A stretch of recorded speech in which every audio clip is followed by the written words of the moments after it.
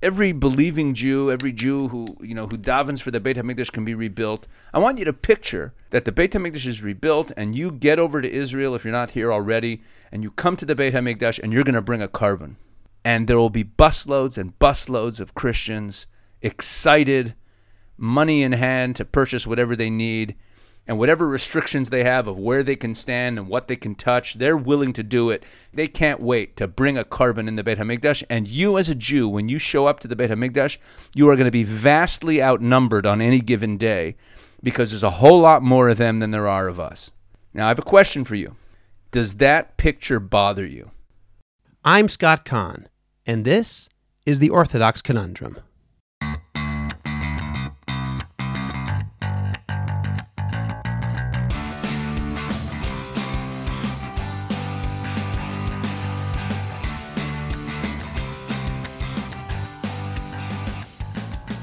This is the Orthodox Conundrum on JewishCoffeehouse.com.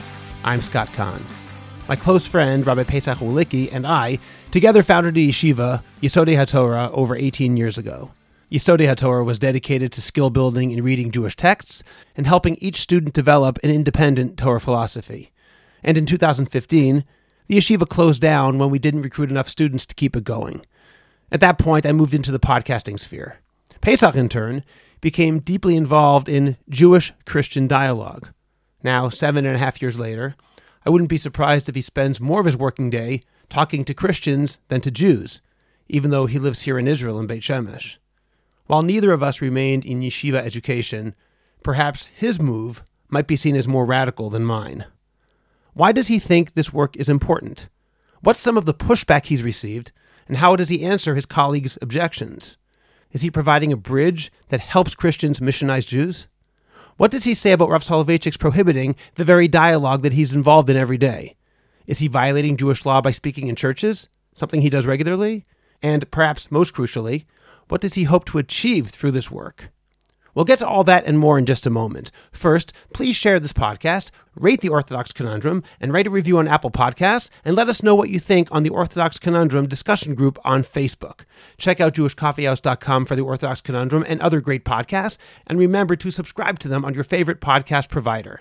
Thanks to all of our Patreon subscribers who have access to bonus Jewish Coffee House podcasts, merch, and more. You should join our Patreon team too. The link is in the description of this podcast.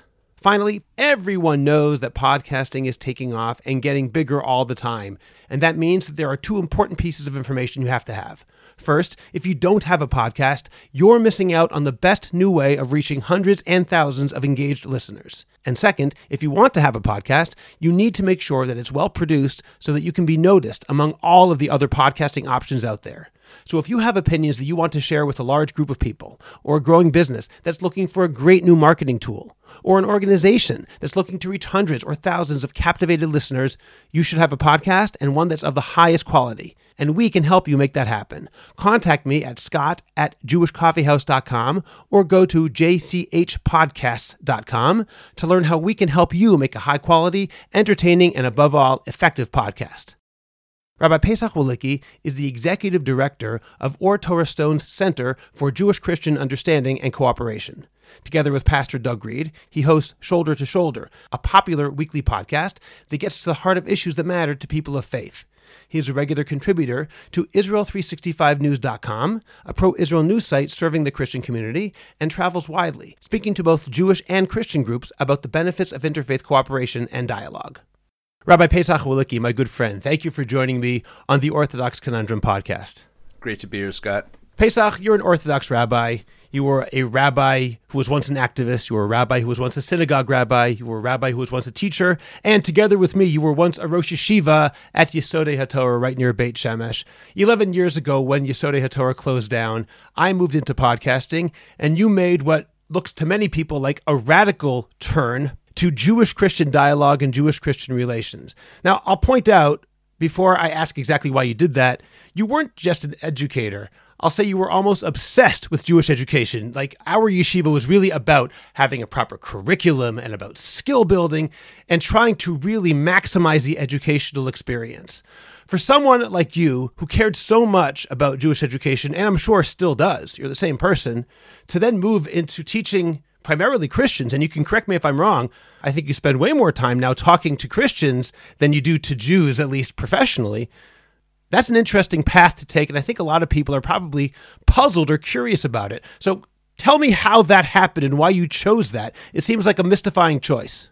Yeah, it seems like a mystifying choice to everyone. I always mention to people when they ask about the choice, I say it was surprising to everyone except my wife and the students who were closest to me. And this doesn't mean all the students in our yeshiva, but those who knew me well, and I would say a lot of them, were not surprised at all by the choice, because throughout my adult life, throughout my career in the rabbinate, it's always been part of my hashkafat olam, it's always been part of my outlook on the world to pay attention to the importance of what's going on in the Christian world. I've always had a great interest in this, and I've always felt that the developments in the Christian world, specifically with regard to how things are changing with Christian attitudes towards the Jews in Israel, actually has great importance for the Jewish story and for the story as a religious Zionist, for the story of Reshit Tzmichat Gulatenu in the times that we live in. So this has always been central to my hashkafa, besides all the obsession, as you call it, and it still is very much an obsession, but it was during the years of the yeshiva with teaching methodology and teaching Gemara and skills and all those things. When it came to the hashkafa shmoozes in the yeshiva, I would frequently speak about the universal orientation that Judaism needs to move towards, and getting away from what I think of as a galut mentality, where we're circling the wagons and not really paying attention to how the world sees us, to the opposite orientation of really being the mamlechet kohanim, the kingdom of priests for the world, as it were, who are serving that priestly role and engaging with the world around Ol Malchut Shemayim. Okay, Pesach, you describe teaching within perhaps as circling the wagons, but you and I both know that there are plenty of issues that need addressing within our own larger Jewish community and specifically within our own Orthodox community. So while it may be very important to reach out to the whole world, shouldn't that happen after we've already righted our own ship, for example? Well, we certainly need to right our own ship, but we don't choose the time and the pace of these developments. Let me explain what I mean by that. Anyone who calls himself a religious Zionist today, I mean, the very basic definition of religious Zionism, as I see it, I mean, there's a lot of different colors and stripes within religious Zionism, but just to paint with broad strokes, I would say that anyone who refers to themselves as a religious Zionist, and I'm sure a lot of your listeners fall into that category, would agree, I believe, on two fundamental principles. Regardless if they're a somewhat left-wing leaning religious Zionist or a somewhat right-wing leaning religious Zionist, if you say Hallel on Yom Ha'atzmaut, if you refer to Medinat Yisrael as Reshit Tzmichat Gulatenu, if you acknowledge and believe that what we are experiencing in Israel today is the kibbutz galuyot that is the beginning of this whole process, if you believe all of that, then you have to embrace what I believe are two fundamental principles. One is that the redemption process of Am Yisrael happens gradually, rather than a flip of the switch where suddenly we wake up one morning and Mashiach came and all the shuls go flying through the sky to Israel and Chazer becomes kosher and all the other things we were told as children about the Geula. Number one, so it happens gradually. The second principle that to be a religious Zionist one has to embrace is that we must take an active role in the process of Geula. We're not passive. We don't sit back and wait for God to do all the work. Now, that being the case, the redemption of Am Yisrael, the ultimate Geula, throughout Tanakh, no matter what psukim you look at, no matter what navi you look at, is not just about us. What happens when Am Yisrael comes back, and you can look in Zechariah, you can look in Yeshaya, you can look, just read, we say Shira Malos on Shabbos and on special occasions before we bench, and we say B'shuv Hashem et Shivat Zion, when God brings back the exiles of the Jewish people, then it will be said among the nations, God has done great things for us. I mean, it's just one of many, many examples that the Geula, or going all the way to the end with Beit HaMikdash, that in Yeshaya Nun Hey, where Yeshaya famously refers to the Beit HaMikdash as the house of prayer for all nations. We know that some change in the orientation of the nations of the world towards the Jewish people is part of the redemptive process, and is part of the purpose of Am Yisrael. And therefore, side by side with the gradual process of the restoration of Am Yisrael to our land, which is what we commonly refer to when we talk about Reshit Tzmichat Geulatenu, it only stands to reason that there is a parallel process going on where the nations are reorienting themselves vis-a-vis the Jewish people. And sure enough, if we look around, we do see that happening. And I believe that that's what's happening in the Christian world. Critics of what you do, and not just you, but people who work in the same area that you do, will often point to the Rambam in Hilchot Avodah Zarah and note that the Rambam explicitly defines Christianity as idolatry, as Avodah Zarah. Full stop. You also told me, because you and I do talk, you also told me that people who disagree with you complain about two other aspects of your work, aside from the fact that you're engaging with idolaters, as they would say it. First, that we shouldn't really care what Christians think about us. And second of all, that Christians are primarily interested, not really in engagement in an honest way, but in converting the Jews. And they really intend to missionize us, and any other gains you get are dwarfed by that goal on their part. Now, I know that you, Pesach, perhaps paradoxically, point to a different Rambam in Hilchot Melachim to justify what you do and to answer these three questions about idolatry, about why we should care at all, and about the missionizing impulse. So this is what I'd like to do. Could you first please actually read what the Rambam says in Hilchot Melachim, and then we'll look at it after you just explain what that Rambam is and tell our listeners what it is in English, and then we'll go through each of the three questions and see how it answers it if it does. Absolutely. I'm happy to do that. So the Rambam, he says a lot of things about Christianity, and yes, it's very famous that he does refer to Christianity in multiple places as Avodah Zarah, but it's not the only thing the Rambam says about Christianity, and of course, the Rambam being the Rambam, there's a lot of nuance and a lot of layers to what he says. But in Hilchot Melachim, the subject at hand in this particular passage is the Rambam's talking, because it's the Mishnah Torah, so it's halacha. He's talking about the Mashiach and how someone qualifies as Mashiach. What are how do we decide who is the correct Mashiach when the time comes? And in that context, he goes on, I wouldn't call it a tangent. The Rambam doesn't go on tangents, but he discusses Jesus in that context as an example of a false Mashiach. Or he takes the opportunity there to explain why Jesus is not the Mashiach. Okay, that's the context for the piece. So the passage that we're referring to is in the 11th chapter of Hilchot Melachim, Laws of Kings, if you want to look it up in English. The way it's published, it's 4 halachas, and I think that that's significant, and here we go. I'd actually like you to read the Rambam inside. Don't just summarize it. I think it's important that we hear the words of the Rambam, at least in English. This is an exact quote of the Rambam. Jesus, the Nazarene, as well, and because he says as well in reference to what he said before about false messiahs, who imagined that he was the Messiah and was killed by the court. Daniel had prophesied regarding him, as it states, those rebellious among your own people will rise up in fulfillment of the vision but will fail. In other words, there's a pasuk in Daniel that refers to rebellious ones who rise up to fulfill a vision but fail. Okay, so he says that Jesus is an example of what the prophet Daniel was talking about in that verse. And is there a greater stumbling block than this? Back to the words of the Rambam. That all of the prophets spoke of the Messiah redeeming Israel, saving them, gathering in their dispersed, and strengthening their observance of the commandments. And this one, referring to Jesus, caused their loss by the sword, the exile of their remnant, their suppression, replacing the law, and leading most of the world astray to serve a God other than Hashem. That's halacha number 1. The Rambam goes on. However, the thoughts of the creator of the world, man is not capable of conceiving them. For his ways are not our ways, and our thoughts are not his thoughts. And all of these matters of Jesus the Nazarene and of the Ishmaelite who arose after him were solely in order to pave the path for the King Messiah and to prepare the world to serve Hashem together, as it states.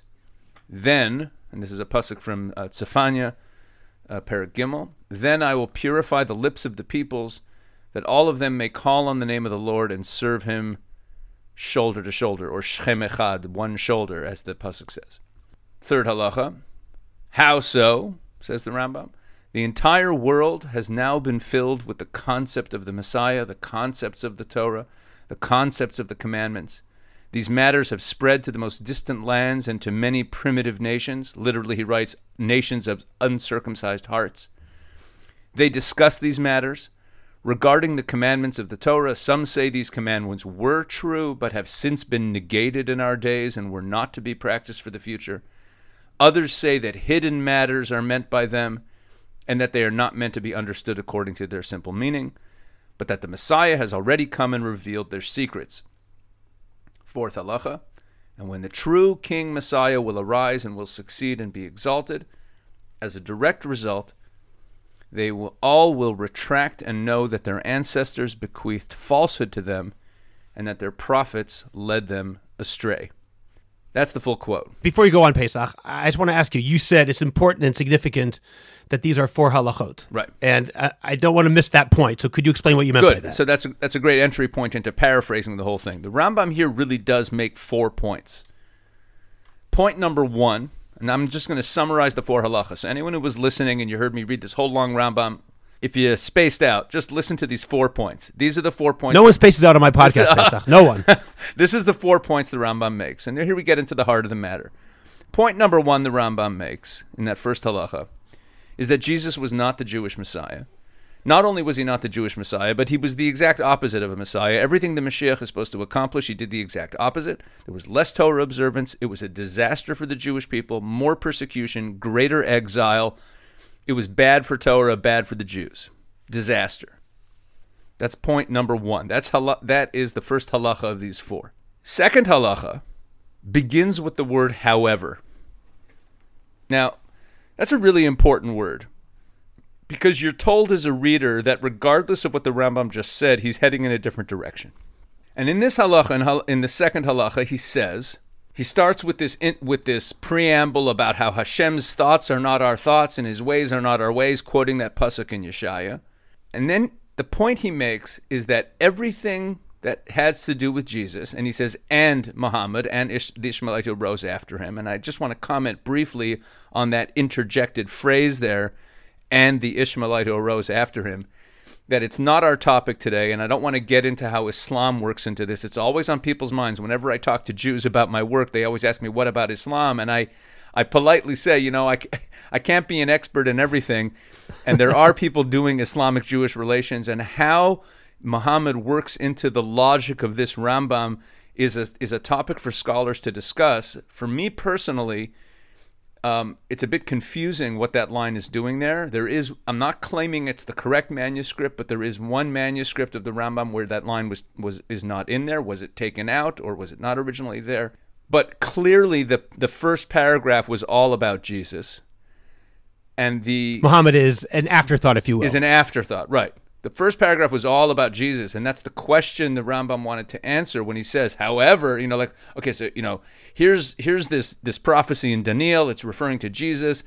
He was the opposite of the Jewish Messiah. Everything that came from him was a disaster for the Jewish people. However, everything about Jesus was, and I'm going to read these words again, just this one phrase again, because it's so powerful. All right. He says, we're solely in order to pave the path for the King Messiah and to repair the entire world to serve Hashem together.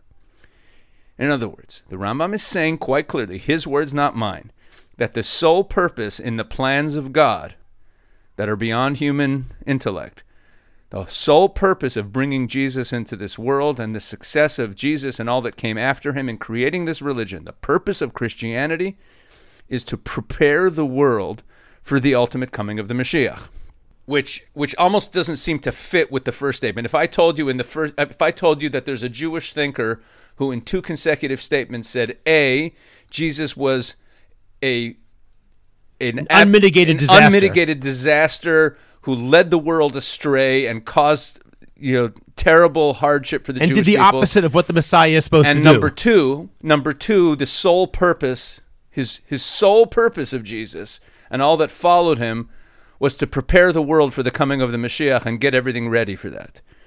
I mean, it just seems like 2 contradictory statements. It is very strange. The third statement, thankfully, the third halacha, the Rambam then explains. Because that halacha begins with the words, Ketzad, how so? Okay, so how does this work?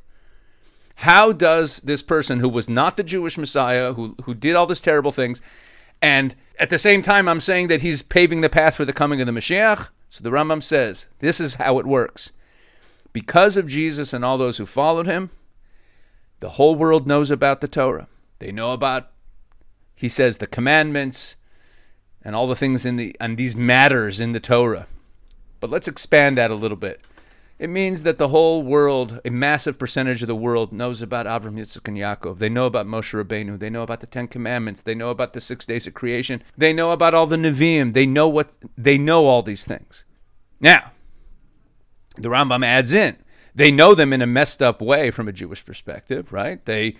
Some of them say that the mitzvot were once in force, but now they have been negated, and that's a Christian doctrine that after Jesus, the law is no longer binding. Others say that hidden matters are meant by them, and they are not meant to be understood according to their simple meaning. That's another strain of thought in biblical understanding that runs through Christian scholarship. That to interpret the laws as symbolic and as teaching us lessons. Either way, these are both incorrect according to Jewish thinking. So that's how it works. In other words, how does the whole world get prepared for Mashiach coming by Christianity? And this is really the key to the whole thing.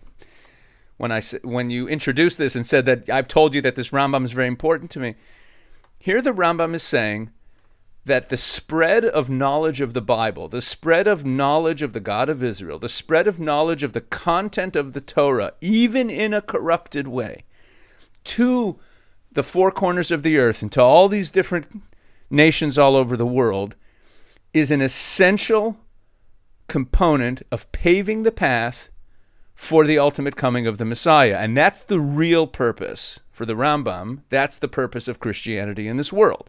The fourth halacha, the Rambam then wraps things up. And he says, okay, when the Mashiach eventually comes, as a result of that, all the errors in their understanding are going to get corrected. All right.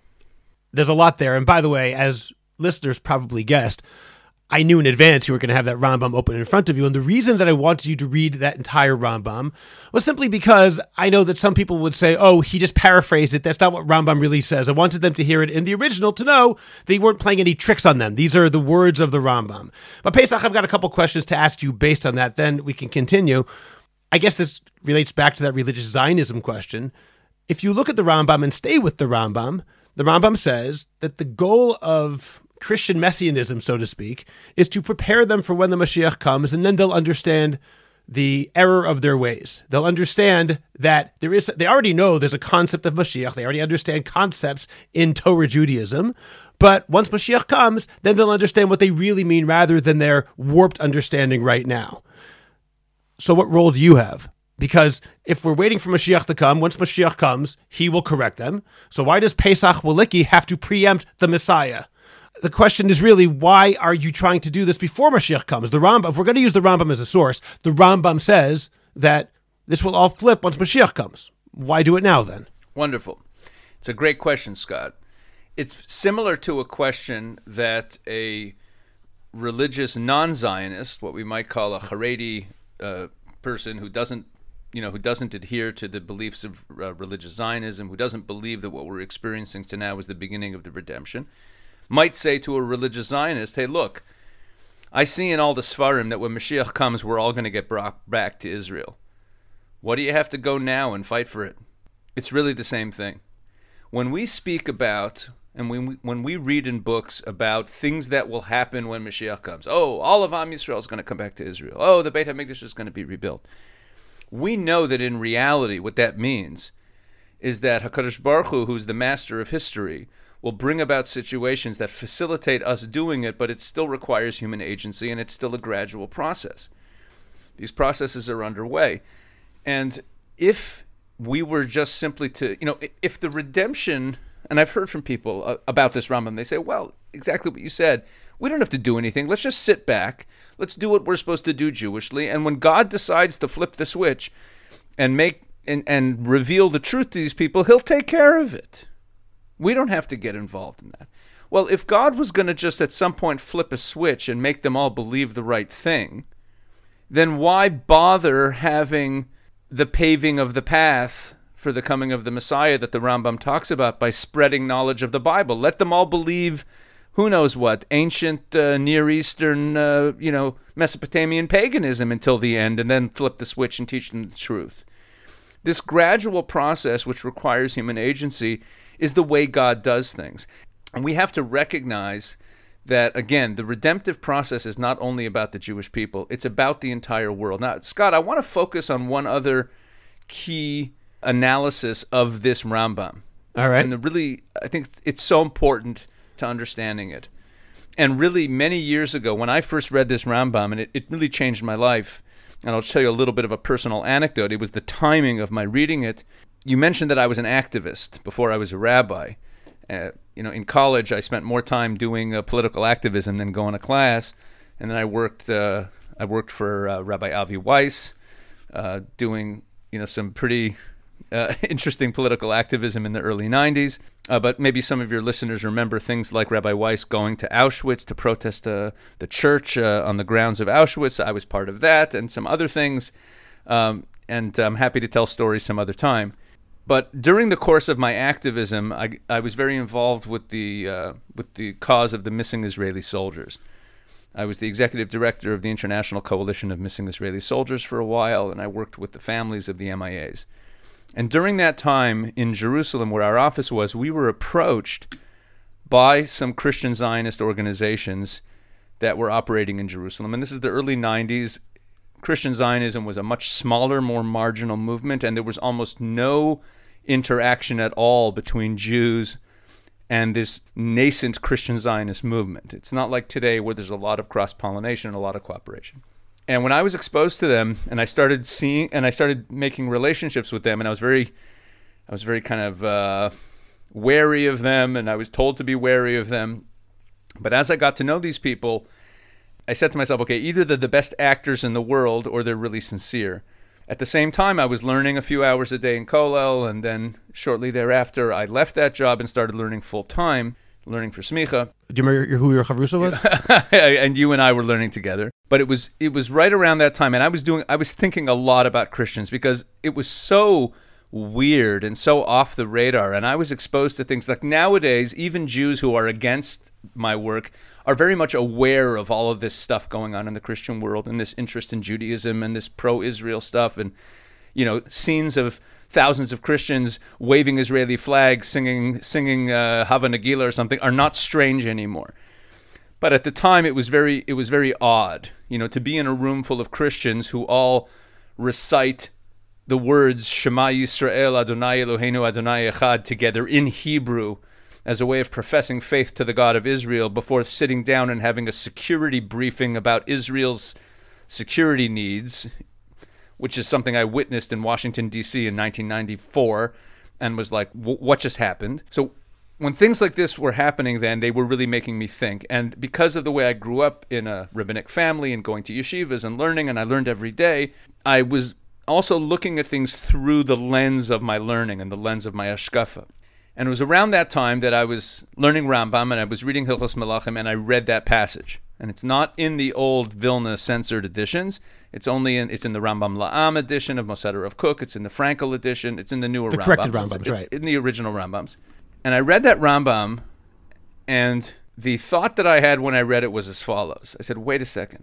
In this passage, the Rambam said things about Christianity's effect on the Jewish people, and he also said things about Christianity's effect on the world. He said things about Christianity in the past, and he said things about Christianity's effect on the future. And here's what the Rambam said. The same way I summed up the 4 points, let's sum up this. The Rambam started off by saying Christianity was an absolute, abject disaster for the Jewish people. That was point number 1. Point number 2 was Christianity was a wonderful thing for the nations of the world and prepares the path for the coming of the Mashiach. And in the preparing of the path of the coming from the Mashiach, in his explanation of that, he says nothing about the Jewish people. He talks about preparing the path for the coming of the Mashiach in as much as the Mashiach redeems the whole world, and therefore the people of the world, by being exposed to the Torah, even in a corrupted, even in an anti-Semitic way throughout the centuries, at least had knowledge of it. They were aware of it. Interesting. So the Rambam is saying Christianity could be a terrible disaster for the Jewish people, and the catalyst for paving the path for the coming of the Mashiach for the nations of the world simultaneously. Two things can be true at once. That's on the Jews versus non-Jews. But he also said things about the past. Everything negative he said about Christianity was about what happened. What was the result of it to the Jewish people? All the persecution we went through, all of the suffering we went through, all of the leading of us astray that happened. But what is its effect on the future? Its effect on the future is that it brings the nations of the world to a point where when the Mashiach comes, they're ready to hear it. That's really interesting. Now what I'd like to do is to go through the three questions that people often bug you about, Christianity, idolatry, etc., and see how the Rambam effectively has addressed them. Then I have one more question I want to ask you after that about something more on a macro level regarding the Rambam and what you just said. So the first question I'll ask is that Christianity is idolatry. The Rambam also says that. So people say, how can you be engaging all day long with idolaters? How does the Rambam answer that when it comes to Pesach Wolicki? It's interesting because the question itself is built on a premise that is incorrect. Not the premise that Christianity is idolatry. The Rambam certainly holds it's idolatry. And I'm not even going to get into the fact, I'll mention it just now, but this is not the direction of my argument. There are many people in my line of work who will immediately jump to the fact that there are many other Rishonim who disagree with the Rambam, and that the poskim today, and it's in writing in numerous tshuvas by different poskim, view the Rambam's ruling on Christianity's Avodah Zarah as a minority opinion that we don't hold like. But let me add the caveat that that's for non-Jews. For Jews, everyone agrees that Christianity is idolatry. Oh, for sure. For Jews, it's idolatrous, for sure. But that, which is also an interesting issue, that what constitutes Avodah Zarah for Jews and what constitutes Avodah Zarah for non-Jews is not necessarily the same thing. But Scott, this gets us into the weeds. I just don't want people to get the wrong takeaway from this particular podcast, going home and saying, "Oh, Jews for Jesus isn't actually idolatry," when it actually is. No. Let's go with the opinion. Let's accept the assertion that Christianity is idolatry. The false assumption that the question that you're asking is based on is based on the assumption that if Christianity is idolatry, therefore I'm not allowed to have any dealings with it or have conversations or discuss Torah topics with idolaters. Where is it written that one is not allowed to discuss Torah with an idolater? But let's be more precise in the point. The Rambam himself, the same Rambam who rules that Christianity is idolatry, has a tshuva. He has a responsum in his responsa where he was asked, is it permissible to teach Torah to non-Jews? Now, there is a Gemara in Sanhedrin, Daf Nun Tes, which says, Goy she'asak b'Torah chayiv misa, that a non-Jew is not allowed to study Torah.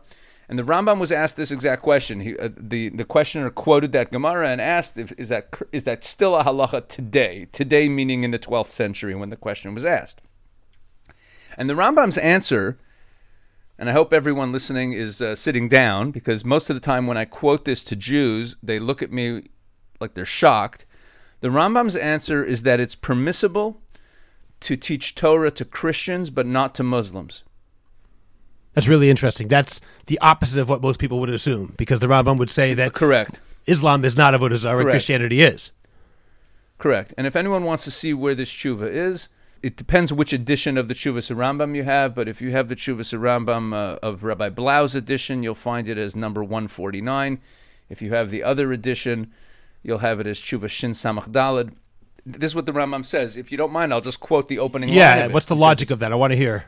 Right at the beginning, he says, Mutar lelamed ha-mitzvot lenotzrim upirushehem lefi hadin, aval eino mutar davar ze leyishmaelim. Now in English, he says it's permissible to teach the mitzvot and their commentaries. It's permissible according to the law to teach it to Christians, but this is not permissible to the Ishmaelites, to Muslims. And then he explains his reasoning. The Rambam's reasoning is that Christians, because they have no difference, this is the Rambam's language, because there is no difference in how they view the Tanakh and how we view it, meaning that it is the inerrant word of God for Orthodox Jews, it's the inerrant word of God for Christians. Therefore, if we teach them some way of looking at it, if we share with them some parish or some commentary or some lesson from those texts that they haven't heard of before, it will draw them closer to our way of thinking. But that since Muslims do not hold our text to be a sacred text, it will not have any productive effect on their thinking for us to share our teachings of the Torah. Because they're not working with the same basic text, in other words. Interesting. Correct. That's a paraphrase of the Rambam. If for the same reasons you wanted me to quote before, you'd like me to quote this tshuva, I could read it to you. It's only a paragraph long, but that's what the Rambam says. It's permissible to teach Torah to Christians and not to Muslims. Now that's it. Again, it's counterintuitive to people because the Rambam rules that Muslims are not idolaters and that Christians are. So what we learn from this? If you just hold this tshuva up side by side with the Rambam's ruling that Christianity is idolatry, everything becomes very clear. That the Rambam, his ruling that Christianity is idolatry, is based on the fact that the Christian Godhead is a Trinity. The Rambam says that over and over again. The Trinity is the problem. It's a compromise on the oneness of God that, from a Jewish perspective, makes it into idolatry, and therefore it is idolatrous. Islam has no such problem, and therefore Islam is not idolatry. But whether or not something is idolatry has nothing to do with whether or not it's a good idea to study Torah with the person. It's a good idea to study Torah with a person, and the Rambam doesn't just say it's permissible. Because in his reasoning, he talks about how there's a potential to bring Christians closer to our way of thinking. It has a positive value. He says, even if they don't change their way of thinking when we want them to, there's nothing lost in the process. That's what the Rambam goes on to say there. What the Rambam is quite clearly saying is that whether or not the theology of the Godhead in this particular religion is or is not avodah zarah has nothing to do with whether or not it's permissible for me to be teaching them Torah. So let's move on to the next question that people asked you, which is that why should we care what non-Jews in general and Christians in particular think about us? That's the question that you've told me people have asked you, and how does the Rambam answer that? People ask it all the time. Why should we care what they think about us? And this is usually against the backdrop of all the centuries of persecution. Like, it's not just why should we care because we don't care what anyone thinks. It's why should we care what they think about us? After all they've done to us, why should we care what they think? And the answer to that is, really, you have to take a step back, take a 30,000-foot view of what are we doing here? What is Am Yisrael? And for this, just as an example, I'm going to quote Aleinu. Because Aleinu, we say it 3 times a day. It's one of the most famous tefillahs that we have. Aleinu l'shabeach. And it's made up of 2 paragraphs. The first paragraph of Aleinu is the most particularistic, Judeo-centric paragraph probably in the whole davening. It is incumbent upon us to praise God for not making us like the Goyim. Thank God we're not like them. We're not like the families of the earth. And, praise the Lord that we're not like the Goyim. That's what the first paragraph says. Particularism at its finest. To its fullest extent in the tefillah. The second paragraph of Aleinu is the most universalistic paragraph in the entire davening. Yakiru v'yedu kol yoshvei tevel. Everyone who dwells on earth will recognize God. Everyone's going to bow their knee to God. And in the end, it quotes the pasuk from Zechariah, V'haya Hashem lamelech al kol haaretz b'yomu Hashem echad u'shmo echad. It's all about our mission to bring knowledge of God to all the families of the earth. That's what it's about. It's the most universalistic paragraph in all of Tefillah. And the 2 paragraphs are linked by the words al kain. What al kain means between those 2 paragraphs, that the purpose of the first paragraph is to accomplish the second paragraph. What do you mean? Jewish particularism is not an end in and of itself. Let's go back to how this whole story started. Avram Avinu was called by HaKadosh Baruch Hu to bring blessing to all the peoples of the earth. And that gets reiterated to him over and over. And then when Am Yisrael is standing at Har Sinai, they're called by HaKadosh Baruch Hu to be a mamlechet kohanim. Now, a Kohen is a very interesting role. A Kohen is separate from the people. There are rules that apply to him that don't apply to anyone else. There's places he goes that no one else goes. There's places they go that he doesn't go. There's food he eats that no one else eats. He has different rules of who he's allowed to marry and not allowed to marry, right? He's a Kohen. He's separate. But all of that separateness is in order to facilitate his actual role for the people, which is that he's supposed to be facilitating the worship of God for the Am. He's supposed to help the people in their service of God, and his life is about service of the people and inspiring them and bringing them closer to the deity, because the word Kohen really is not just a word about the family of Aaron, it's a word that's used even for pagan priests. The pagan priest as well, his role was a ministering role. Okay, if the Jewish people are called to be a mamlechet kohanim, if we're supposed to be a kingdom of priests, or let's call it a priestly society, a priestly kingdom, who's the flock? The flock is the nations of the world. It's clear that the Jewish mission, we sometimes use the term a light unto the nations, but you don't need that one pasuk in Yeshaya for it. Throughout the Torah, throughout Tanakh, the purpose of the Jewish people is to be the center point and the playing field for God to act in history, but ultimately affecting the entire world and bringing the whole world together. I often quote the pasuk in Yeshaya about Beiti Beit Tfilah Yikarei L'chol Ha'amim, that the Beis HaMikdash is going to be a house of prayer for all nations, and I put it side by side with another Rambam. There's a Rambam in Hilchos Karbanos, and the Rambam's talking about the laws of sacrifices in the Beit HaMikdash and who can bring what sacrifice. And in this, it's in the Hilchos Maser Karbanos. It's in the third parak in the second halacha. And the Rambam there is talking about who can bring what karban. It's not a very interesting Rambam. It's not like the one about Jesus. It's just talking about all sorts of different karbanos, and women bring this karban, and everyone else can bring that karban. And then he gets to non-Jews and what karban they can bring. And he says that non-Jews can bring an olah sof, they can bring an olah, they can't bring a karban that's not an olah. And the end of the halacha, he says that a non-Jew can bring even an olah sa'of, af al pi shehu oved avodah zarah. That a non-Jew can bring a sacrifice in the Beit HaMikdash even if he is a worshipper of avodah zarah. Now, he started off at the halacha referring to them as ovdei kochavim, referring to them as star worshippers. And the Rambam specifically stresses, even if they're actually idolatrous, this is not just non-Jews, but a non-Jew who's even still an idolater. Meaning there's no test before you come in and say, do you renounce idolatry? They don't have to. Right. Because they're coming to worship our God. The fact that they believe in other incorrect things also doesn't make it forbidden for them to worship the God of Israel, to worship the true God. They're still allowed to bring a karban in the Beit HaMikdash. And the Rambam there is referring to, someone who's a pure pagan, an ancient Mesopotamian pagan. Forget about Christianity and the whole dispute about to what degree it's idolatrous. Even if one of your listeners says to themselves, I adhere to the Rambam, Christianity is pure idolatry, there's nothing redeeming about their faith system, it's purely idolatrous. Okay, that very same Rambam says that if the Beit HaMikdash is built next week, the next busload of Christian tourists that comes through Jerusalem, they can show up at the Beit HaMikdash and they can bring korbanot.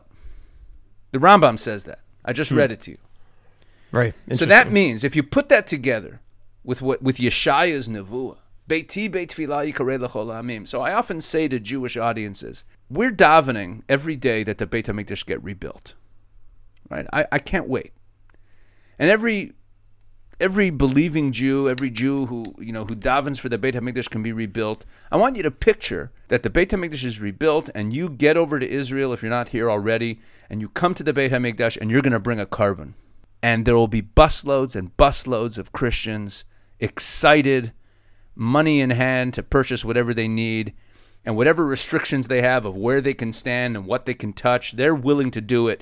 They can't wait to bring a karban in the Beit HaMikdash. And you as a Jew, when you show up to the Beit HaMikdash, you are going to be vastly outnumbered on any given day because there's a whole lot more of them than there are of us. Now, I have a question for you. Does that picture bother you? Are you uncomfortable with the thought that as a Jew showing up to the Beit HaMikdash, you will, on a normal day, be outnumbered by non-Jews who are coming to serve HaKadosh Baruch Hu, even though they still believe in Jesus? And if that bothers you, then you've got a problem with this Rambam, you've got a problem with Yeshaya. And this is all an answer to your question, why do we care what the non-Jews think of us? You know, a lot of people look at my work and they say, oh, it's great that you're bringing more political support to Israel. And it's true. It's very nice if I'm bringing more political support to Israel, and that is a short-term goal of my work.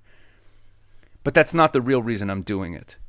The real reason I'm doing it is that we have to open our eyes and realize that just like we say to the non-Zionists in our community, what do religious Zionists say to them? People who are from people, Orthodox Jews who are not Zionists will look at the state and say, what are you talking about? How can there be a state this way? How can you have a state that's founded by Jews who are secular? How can you have, this isn't what we pictured when we were sitting in the Beis Medrash 300 years ago. This can't be the right thing. And we look at them and say, who are you to tell God how it's going to happen?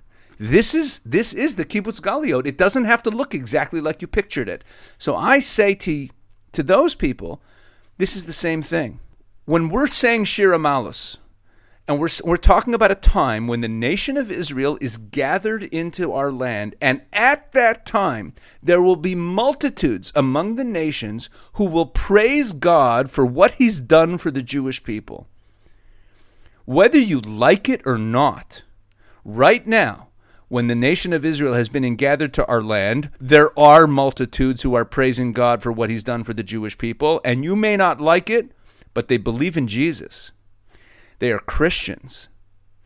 So it may not fit with your view of how the eschatology is supposed to be, but I see no way around the fact that just as we understand that we're fulfilling prophecy by being here by the millions from all the four corners of the earth, these Christians are fulfilling prophecy too. They are those nations of the world that are praising Hashem for what He's done by ingathering the exiles of Am Yisrael.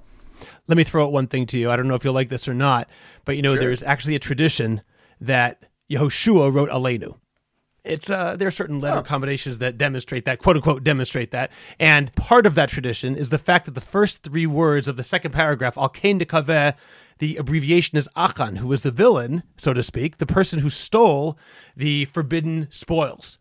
And if I wanted to take what you're saying, perhaps encourage it in the same direction, I would say, what is Achan? Because remember the way that Achan was discovered. It went down from tribe to family until the individual was noticed. That is particularism for the wrong reason. Particularism for personal gain. Achan was somebody who was singled out because he wanted something for himself. He thought he could take something for himself. That's almost the opposite of Klal Yisrael's role vis-a-vis the world. Yes, we believe in particularism, the first paragraph of Aleinu, but not for our own personal gain, to take the spoils of the universe. Our job in terms of particularism is expounded in the second paragraph of Aleinu, which is that we're supposed to do something for everybody else rather than taking for ourselves. Just throwing that out there as a possibility.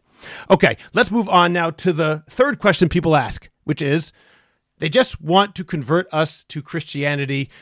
I'm sure that many of my listeners have heard this idea. I've certainly heard it many times, that many Christians believe, I don't know if it's most, many Christians believe that one of the prerequisites for the second coming of Jesus is for all the Jews to be in Israel so that He can come and convert the Jews en masse. So this love for the Jews, they will say, is a quote-unquote love for the Jews. This love for Israel is a supposed love for Israel. It just means that they want all of the Jews in Israel so that their vision of the future can happen the way they expect it, and on a more immediate level, so that they can convert us. What do you answer that, and how do you use this Rambam to answer that? Okay, there's a number of answers to this question from my perspective. First of all, in terms of using the Rambam, like I said, the Rambam in that tshuva that I quoted says right out, go ahead, teach Torah to them. And again, I'm going to quote a line that I mentioned before that is so interesting in that tshuva, where the Rambam says at the end, where he says, there's no harm in doing it, and maybe it'll be good. I'll read this sentence in its original. It says, Im ya'amidem ish al haperush hanachon, Ulai yachzeru. V'im gam lo yachzeru, ein bezeh michshol liYisrael, ki lo yimtzeu b'toratam hefach toratenu. He says, if they're told the correct explanation of the Torah, it's possible they will yachzeru. And it doesn't mean, yachzeru here doesn't mean return, and it means they'll retract their previous position to the correct way. And even if they don't do so, it's no stumbling block for us, as there's no difference in their scriptures from our own. Now, the Christians that the Rambam's talking about also believed the same theology that you just mentioned. The Rambam saw no problem in talking to them about the Torah.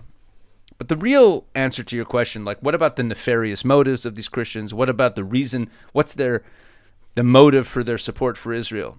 Now, I have to tell you, I spend a lot of time with Christians. You mentioned it before. I spent a lot of time with them. I spent a lot of time with them now. It's quite a number of years. There are communities of Christians that I'm very friendly with. There are pastors who are dear friends of mine, who I have heart-to-heart conversations with. They're among my closest friends. So to a certain extent, I just have to say, you got to trust me. A lot of people who are opposed to my work think that I'm some naive rube who's been duped by all these devious Christians because they really have this nefarious motive, and I just don't get it. I have to tell you that this motive is not the motive for Christian Zionism. There certainly are Christians who believe that, but they're not the ones who are actively supportive of Israel and who are interested in Jewish teachings. They're not the pastors inviting me to speak to their churches are not doing it out of that goal. In fact, the pastors who invite me to speak at their churches, the seminaries that invite me to speak, will often get criticized by other Christians for doing so. How can you have someone who's not a believer in Jesus speak about the Bible in your church? They'll get calls from other pastors. These Christians are interested in hearing the Jewish perspective. They're interested in Jewish teaching, and mostly their support for Israel stems from something much simpler than the eschatological strategy that you're talking about. It stems from the fact that they, for 2,000 years, were claiming that we did not have a covenant, that we were rejected by God because we rejected Jesus. And lo and behold, in 1948, the State of Israel is born, and in the decades that followed, Jews are ingathered from the four corners of the earth in massive numbers to the point that only in the last couple decades we can say that the psukim in Dvarim Perek Lamed that says that we will become more numerous and more prosperous than our ancestors in the land have finally come true. They weren't true in 48, but they're true today. There's more Jews in Israel than ever before. We're more prosperous than ever before. Christians see that and they say, wow, God is fulfilling his promises. The people of Israel are still his chosen people. They still have that special relationship. The promises made to the Jews are being fulfilled, and therefore, those 2,000 years of replacement theology, of supersessionism, are wrong, and we need to reevaluate this. That's where it's coming from. And the fact that so many Jews think that there's some other nefarious motive, I get it. It makes perfect sense. Look at the history of Christianity. And if you're skeptical about everything I'm saying, here's really the bottom line answer to your question. These Christians are interested in Israel, and they're involved in Israel, and they're coming here, and they're studying Jewish teachings and going online to websites that have Torah on them.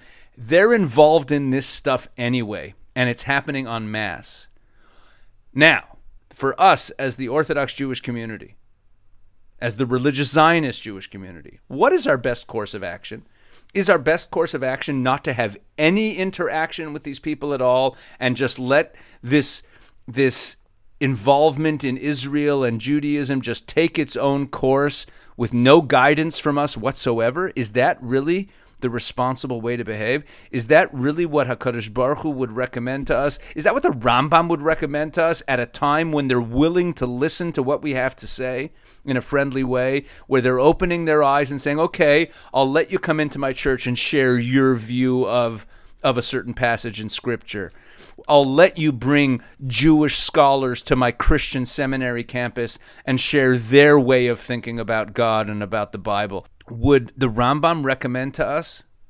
Is it really proper for us to say, no, we're going to be hands off, we want nothing to do with these people, and let's just let their movement develop in whatever direction they take it without our engagement? Is that really the best thing for the Jewish people? Okay, I'm going to get to the church's issue in a moment. I don't want to leave that too far aside, but I have one last question on the Rambam, and it's really not about the Rambam per se. It's about you.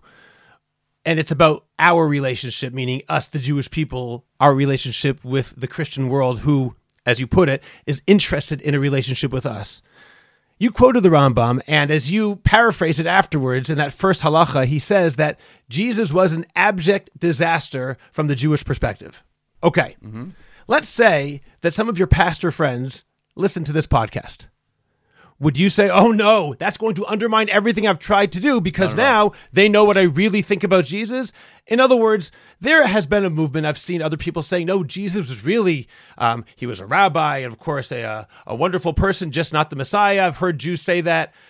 You're saying the Rambam says, no, Jesus was, again, quoting you, an abject disaster. For the Jewish people. He absolutely was, right. How do Christians who love Jesus and who want to have a relationship with you, how do they interact with you knowing that that's what you think about the most important individual in their religion? I'll put it like that. What do you say? How would you answer that to them? Oh, I discussed this Rambam with Christians. I have no problem sharing it with them. In fact, I've shared it in churches. I've read this Rambam from the pulpit of a church on a Sunday morning. How about that? And you left without being harmed? No, there was one particular church where the pastor's wife was very upset. But that's an interesting story. And when you publicize this Rambam to them, how do Christians take it? Well, I always preface it, and I think it's a correct preface. I don't think there's anything disingenuous where I say, listen, let's remember that we're reading a 12th century source. This is how I say it when I read it to Christians. I say, let's remember that we're reading a source from the 12th century. And what did Christianity look like to Jews in the 12th century? Let's remember who were Christian. Post-Puritan American evangelicals are not the Christians that the Rambam saw when he made this assessment. At that point, from the beginning of Christianity until that point, everything that Christianity brought to the Jewish people was destruction, persecution, terror. Looking at Christians, the exact line I always say is that if you were a Jew living in the 10th or 11th century or 12th century, Christianity would look not much different than the Gestapo. And that's just historical fact. And for them, sometimes it's hard to digest, but they have to deal with that. That's true. I say that being the case, let's also remember that if we're going to start comparing who has more statements by their theologians of 1,000 years ago that speak ill of the other one's religion, and we start playing tit for tat, you have a lot worse things in Christian scholars who you revere saying things about Judaism. So that's not the point of the quote. When I quote it, I say that's not why I'm quoting it.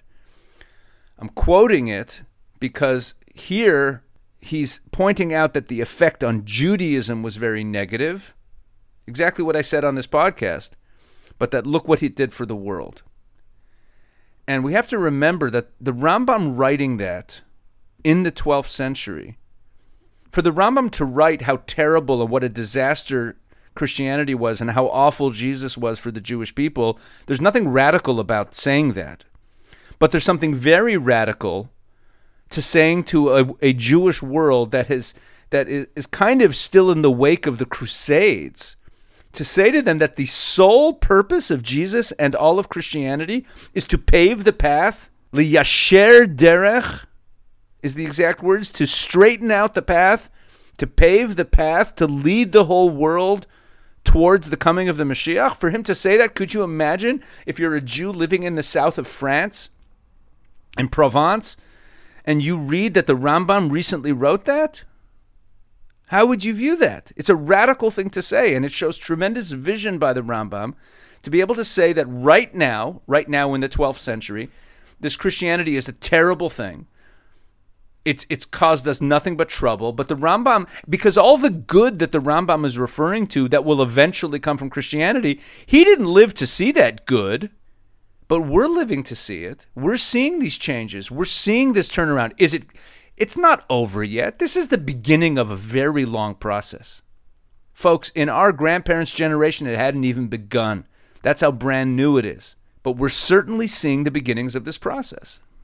Okay, let's move on to something. I don't want to spend too much time on this because this could be an entire shiur, and this is not a shiur. But I want to talk about your assertion that you speak from the pulpit of churches. Now, for many, many years, we've all learned that it is prohibited for a Jew to enter a church. Full stop, the end. I know you well enough, Pesach. I know you don't do things without halachic sanction. I know clearly you must have a reason why you do it. So is what we always learned incorrect, or is it different for someone in your line of work that you found a heter, a b'diavad type of thing? How is it that you go into Christian churches if that is what you do? Okay, it's a great question. There's a couple answers to this, but the main, like if we're just like hardcore halacha, there's a tshuva by the Maharam Shik. Maharam Shik was the Talmud Muvak, the main student of the Chassam Sofer, and one of the most influential halachic authorities of the 1800s. And the reason that this is such an important tshuva, besides the psak, I'll tell you, is that there are very few modern tshuvas that address questions of Christianity. We have to remember that when the codes of Jewish law that we rely on in our lives were all written, it was prior to the Reformation. And the Reformation means the beginning of Protestantism. When Protestantism begins, one of the main departures from Catholicism that Protestantism represented was a rejection not only of iconography, but of the sanctity of the church itself, the church building. The concept that and we share this concept with Catholicism, of Kedushas Makam, Kedushas Beis Knesses, the concept that the building itself has a sanctity to it. And Martin Luther rejected that, and all Protestant churches to this day, in their theology, reject that concept that the church building itself has any sanctity. And so the reason that this tshuva of the Maharam Shik is so important is that it was asked in the context of an awareness of Protestantism. And very few poskim make those distinctions and acknowledge the distinctions between Protestants and Catholics. And the question that was asked to the Maharam Shik was from a Jewish builder who was offered the contract to build a church. I'm assuming from the answer that it was a Protestant church, but the answer discusses all different types of churches. And the Maharam Shik answers by discussing different types of churches. Now, the reason that you're not allowed to go into a church is simply put that it's a Beit Avodah Zarah. And that's not just a name of a building where people worship. It literally means a Beit Avodah Zarah, meaning a church, if it has in it an icon which itself is worshipped. So the original Beit Avodah Zarah in the ancient world was literally there'd be an idol in a building, and the building is a temple that houses that idol. So the building itself, because it houses the idol, you're not allowed to gain any protection from the elements from it. You're not allowed to have any hana from it. You're not allowed to go inside. There's the Avodah Zarah itself, and the building that houses an Avodah Zarah is called Tashmish de Avodah Zarah. Okay, it's something that serves the Avodah Zarah. Okay. And in the halacha, if you look at, there's even a difference between the lobby of a church that doesn't have the icon in it versus the actual room itself, which it does. So in other words, the only room that's technically fully a Beit Avodah Zarah, the Tashmish of Avodah Zarah, is the actual room that has the icon in it. And the Maharam Shik talks about, Catholic churches that they have an actual, there's an actual icon and it's actually worshipped and it's in the room, and therefore it's a Tashmish Avodah Zarah.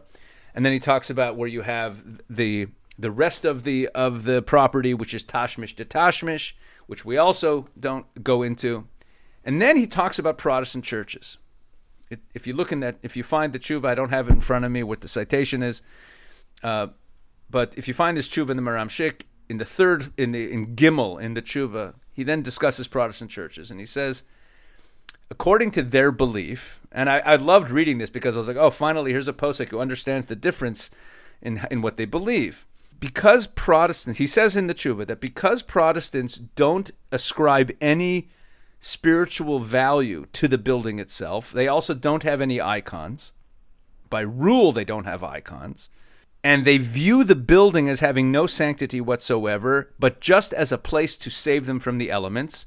which is essentially correct. Their prayer can be anywhere. There's no added value to it being in that space. Again, unlike Beit Knesset, for Jews, there's a difference in the quality of the tefillah, whether it's better in a to Beit go to a Knesset shul or than not. davening It's in a better. living room. Yes. They have no such concept in Protestantism. He says, therefore, while they're praying, they are engaged in the worship of, let's call it Avodah Zarah according to the Rambam, okay?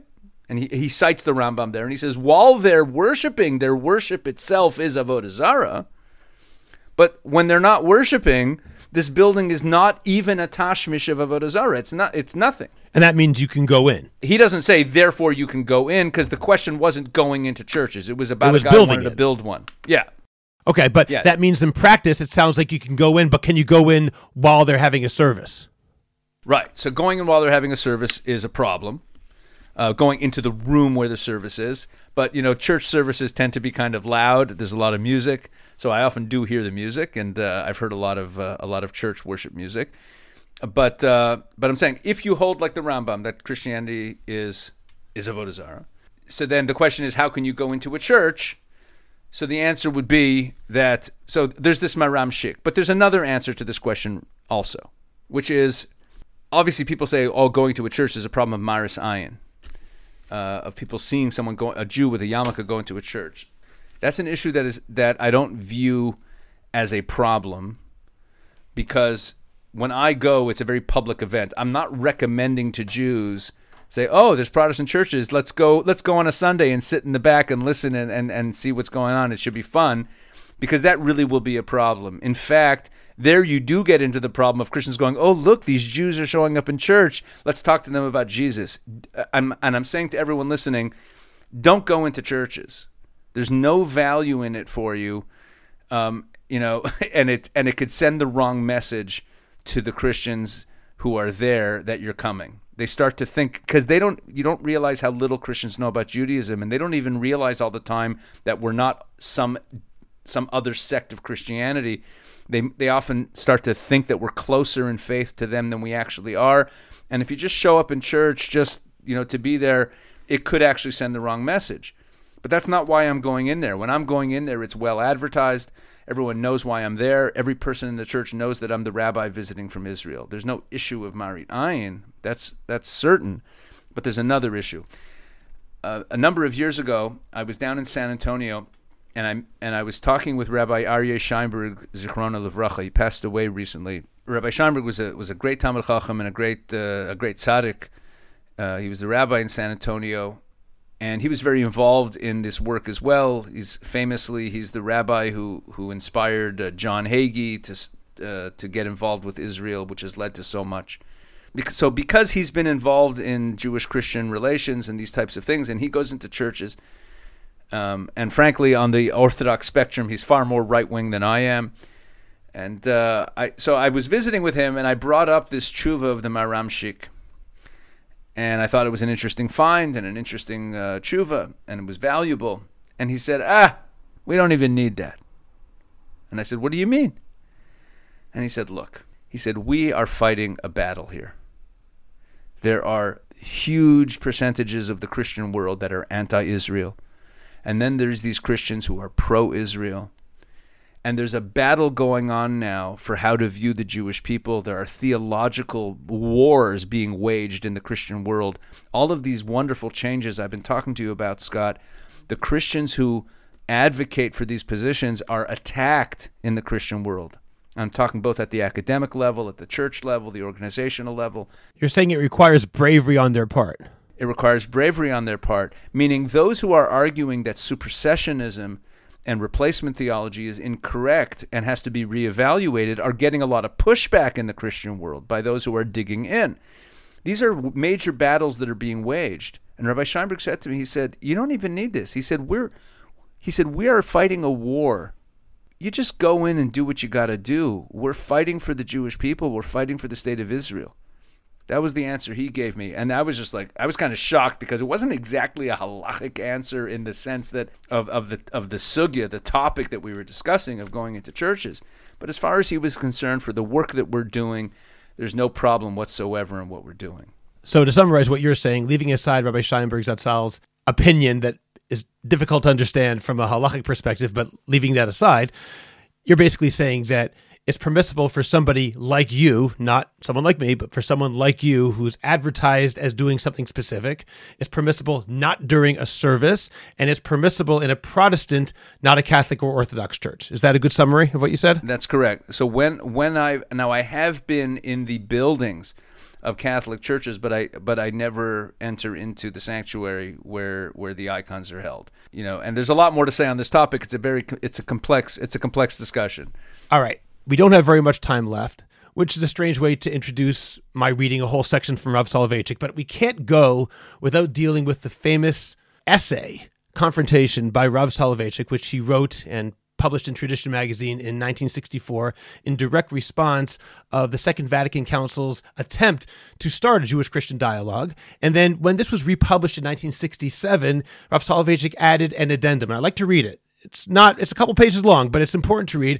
And I want to briefly hear, Pesach, how you deal with this tshuva of Rav Soloveitchik's, which has been the standard opinion of many people in the modern Orthodox world ever since 1967 and even earlier when Rav Soloveitchik promulgated it. He writes, and is entitled On Interfaith Relationships. The Jewish religious tradition expresses itself in a fusion of universalism and singularism. On the one hand, Jews are vitally concerned with the problems affecting the common destiny of man. We consider ourselves members of the universal community charged with the responsibility of promoting progress in all fields, economic, social, scientific, and ethical. As such, we are opposed to a philosophy of isolationism or esotericism, which would see the Jews living in a culturally closed society. On the other hand, we are a distinctive faith community with a unique commitment, singular relationship to God, and a specific way of life. We must never confuse our role as the bearers of a particular commitment and destiny with our role as members of the family of man. In the areas of universal concern, we welcome an exchange of ideas and impressions. Communication among the various communities will greatly contribute towards mutual understanding and will enhance and deepen our knowledge of those universal aspects of man which are relevant to all of us. In the area of faith, religious law, doctrine, and ritual, Jews have throughout the ages been a community guided exclusively by distinctive concerns, ideals, and commitments. Our love of and dedication to God are personal and bespeak an intimate relationship which must not be debated with others whose relationship to God has been molded by different historical events and in different terms. Discussion will in no way enhance or hallow those emotions. We are, therefore, opposed to any public debate, dialogue, or symposium concerning the doctrinal, dogmatic, or ritual aspects of our faith vis-a-vis similar in quotes, aspects of another faith community. We believe in and are committed to our Maker in a specific manner, and we will not question, defend, offer apologies, analyze, or rationalize our faith in dialogues centered about these private topics which express our personal relationship to the God of Israel. We assume that members of other faith communities will feel similarly about their individual religious commitment. We would deem it improper to enter into dialogues on such topics as Judaic monotheism and the Christian idea of Trinity, the Messianic idea in Judaism and Christianity, the Jewish attitude on Jesus, the concept of the covenant in Judaism and Christianity, the Eucharist Mass and Jewish prayer service, the Holy Ghost and prophetic inspiration, Isaiah and Christianity, the priest and the rabbi, sacrifice and the Eucharist, the church and the synagogue, their sanctity and metaphysical nature, etc. There cannot be mutual understanding concerning these topics, for Jew and Christian will employ different categories and move within incommensurate frames of reference and evaluation. When, however, we move from the private world of faith to the public world of humanitarian and cultural endeavors, communication among the various faith communities is desirable and even essential. We are ready to enter into dialogue on such topics as war and peace, poverty, freedom, man's moral values, the threat of secularism, technology and human values, civil rights, etc., which revolve about religious, spiritual aspects of our civilization. Discussion within these areas will, of course, be within the framework of our religious outlooks and terminology. Jewish rabbis and Christian clergymen cannot discuss sociocultural and moral problems as sociologists, historians, or cultural ethicists in agnostic or secularist categories.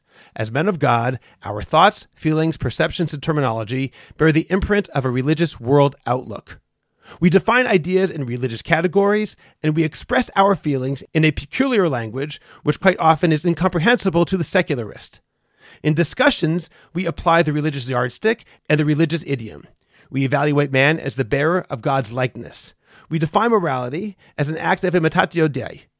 In a word, even our dialogue at a socio-humanitarian level must inevitably be grounded in universal religious categories and values. However, these categories and values, even though religious in nature and biblical in origin, represent the universal and public, not the individual and private in religion. To repeat, and he concludes with this, we are ready to discuss universal religious problems. We will resist any attempt to debate our private individual commitment.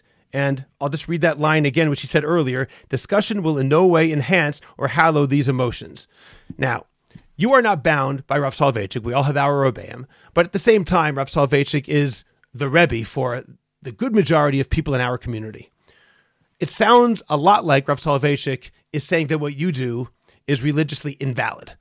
How do you respond to people who say that? For starters, the context in which Rav Soloveitchik said this, you said it was in 1967. It was in the wake of Vatican II, 1965, which was then followed by overt public efforts by the Catholic Church to begin engaging in dialogue. And that's why Rav Soloveitchik wrote this. That was the context in which he wrote it. The engagement in dialogue, and he used that word a number of times, in that context is fundamentally different from the type of work that I do. Anyone listening to this, if you want to go on YouTube and just punch in my name, that's all you really got to do. You could find many of the talks that I have delivered in churches, and you'll see what I do. It's not a debate. It's not even what you'd call an engagement in dialogue. It might even be more shocking to people. I'm teaching Torah. And that's not what the Catholic Church was inviting rabbis in to do. And it was, Rav Soloveitchik saw a situation where such public debates were putting Christianity and Judaism on an equal playing field, sharing different ideas. The people in the crowd would be a mix of Christians and Jews. They'd hear both sides. He didn't want that. That's not what's happening here. I would also say that Rav Soloveitchik's public policy that he lays out there makes a lot of sense for a Jewish community in the exile, that it wants to make sure that the barriers that it has with the general culture are sufficient to retain the integrity and the purity of Judaism. And that's not the context in which we're working. I'll refer back again to the Rambam. What would the Rambam, in that tshuva, when asked about teaching Torah to non-Jews, where he said, teaching Torah to Christians, hey, maybe it's a good thing. Maybe it'll lead them to accept our way of view or our way of seeing things. That certainly is not consistent with this position of Rav Soloveitchik. I don't think that Rav Soloveitchik was laying down a halachic position for all times and all places. I think he was referring to a specific context in the 1960s that was new and somewhat threatening to the Jewish community. When I was a rabbi in Newport News, Virginia, back in I was in my late 20s. I was a young rabbi in a shul of mostly people who were much older than me. But yet, when I came in, I informed the members of my synagogue that when it came to the classes that I taught that were on Tanakh, I had every intention of advertising them to the Christian community. And I did so. I had a weekly class in Tehillim, for example, that I advertised to the local community, and there was a number of Christians who became regulars at this weekly class in the shul. And at first, the members of my shul were a little bit taken aback. You're inviting Christians into the shul. And I said, listen, first of all, if the Beit HaMikdash is supposed to be the house of prayer for all nations, then there's no reason why our shul shouldn't also have these people here. I said, second of all, if you're worried about proselytization, you're worried about influence, and this is why I bring up this story, they're on our turf. They're coming into the synagogue. I'm teaching a class. You have nothing to fear, and they're here to learn. And I think that's the key distinction here. Rav Soloveitchik was responding to a question of dialogue I don't think one can read Confrontation without also reading Rav Moshe Feinstein's tshuva around the same time, asked about going to meetings with Christian leaders where he forbids it.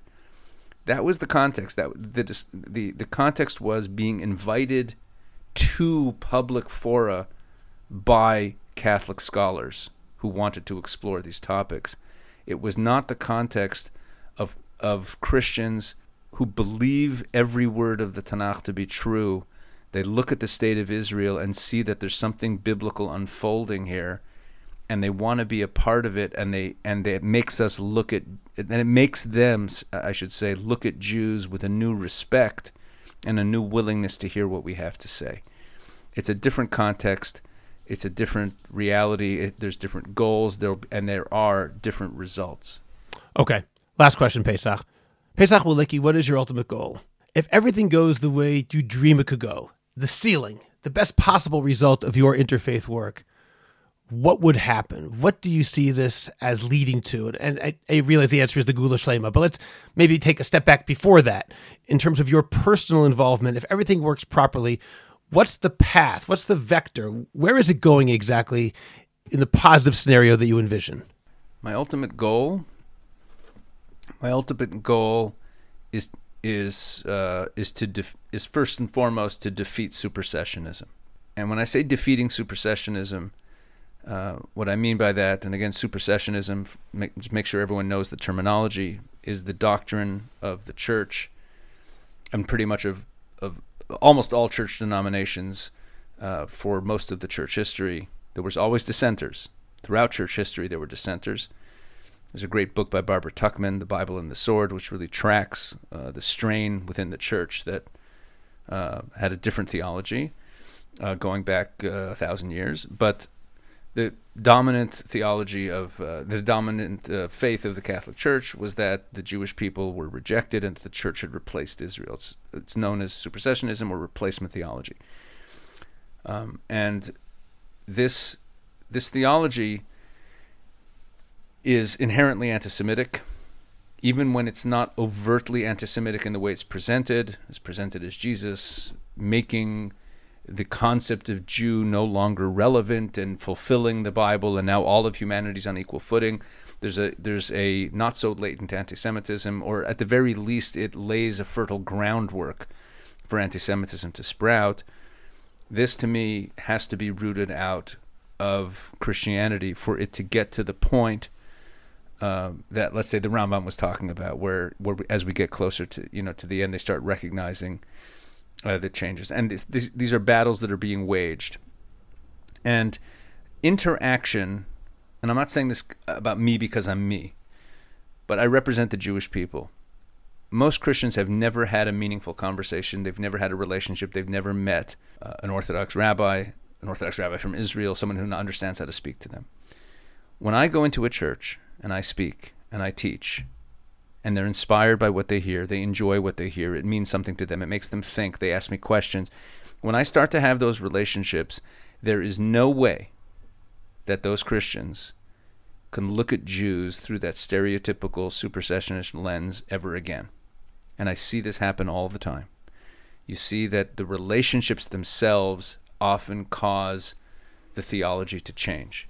I'm also very involved and getting increasingly involved in the Christian academic world with the leadership of seminaries that are producing the next generation of Christian pastors.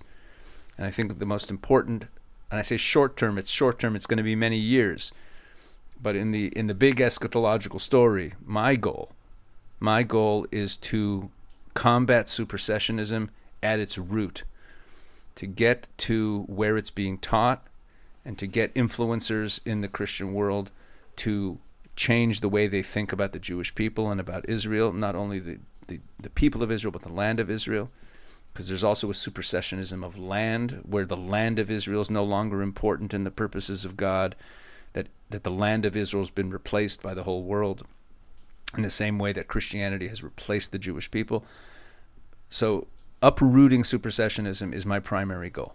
I said that was my last question, so this is not a question. Let's put in a plug for your fantastic podcast, Shoulder to Shoulder. Thank you. Shoulder to Shoulder is a podcast that I do every week with a pastor, Pastor Doug Reed. He's a pastor of the Tabernacle Church in upstate New York, one of the most Christian Zionist churches, one of the most pro-Israel churches in all of America. And Doug Reed and I do this weekly podcast. Most of the time, we bring on guests that we interview. We talk about a whole wide range of topics. Sometimes we'll touch on political topics. We'll touch on faith topics. We'll touch on social, cultural topics that relate to people of faith, Jews and Christians alike. And we bring on Jewish guests, Christian guests, and we really are engaged in a constant dialogue and relationship with bringing up and discussing issues that have resonance for Jews and Christians. Sometimes it's about the Jewish-Christian relationship, and sometimes we're just teammates fighting the same battle, and we're discussing it. So, it's a weekly podcast. Once a week we drop, and you can find it on any podcast platform. It's called, once again, Shoulder to Shoulder. I have a connection to that podcast, but I'll leave that for another time. But at the same time, I always enjoy listening. And I mean, let's just say that Doug Reed's one of the nicest guys in the world as well. So it's that's also a benefit as well. Anyway, yeah, he counterbalances me a little exactly bit in that regard. Between the two of you, you're an average person. Being nice. Pesach, as always, our conversation continues. You and I are fated to spend our lives interwoven in various ways. It's always fun talking to you. Thank you for joining me today. I appreciate it. Thank you very much. I appreciate it. Subscribe to The Orthodox Conundrum on Apple Podcasts, Google Podcasts, Spotify, Stitcher, or anywhere else you get your podcasts. Please visit jewishcoffeehouse.com for other episodes of The Orthodox Conundrum, as well as many other great podcasts, including Intimate Judaism, The Maimonides Minute, Chochmat Nashim, The Francisca Show, and Let My People Eat. I'd appreciate it if you go to Apple Podcasts and rate and review The Orthodox Conundrum. It takes literally 2 minutes. It's just giving a certain number of stars and writing 1 or 2 sentences. Please like the Orthodox Conundrum podcast on Facebook and join our growing Facebook group, the Orthodox Conundrum Discussion Group, where you can feel free to discuss issues in Orthodoxy in an honest and friendly environment. I hope you'll become a Jewish Coffee House patron on Patreon. Just click on the link in the description of this podcast, and you can get bonus episodes, Jewish Coffee House merch, and more. You'll get special episodes on all sorts of topics that are only available to subscribers, and you'll be helping Jewish Coffee House spread our message of a welcoming, intellectually engaged, and honest Orthodoxy. Just join Patreon. It's only a couple of dollars a month, and you can stop anytime, so join today. Finally, do you have a message that needs to get out? Do you want to promote your business, your organization, or your cause? The best way is by producing a podcast, and Jewish Coffee House can make it happen.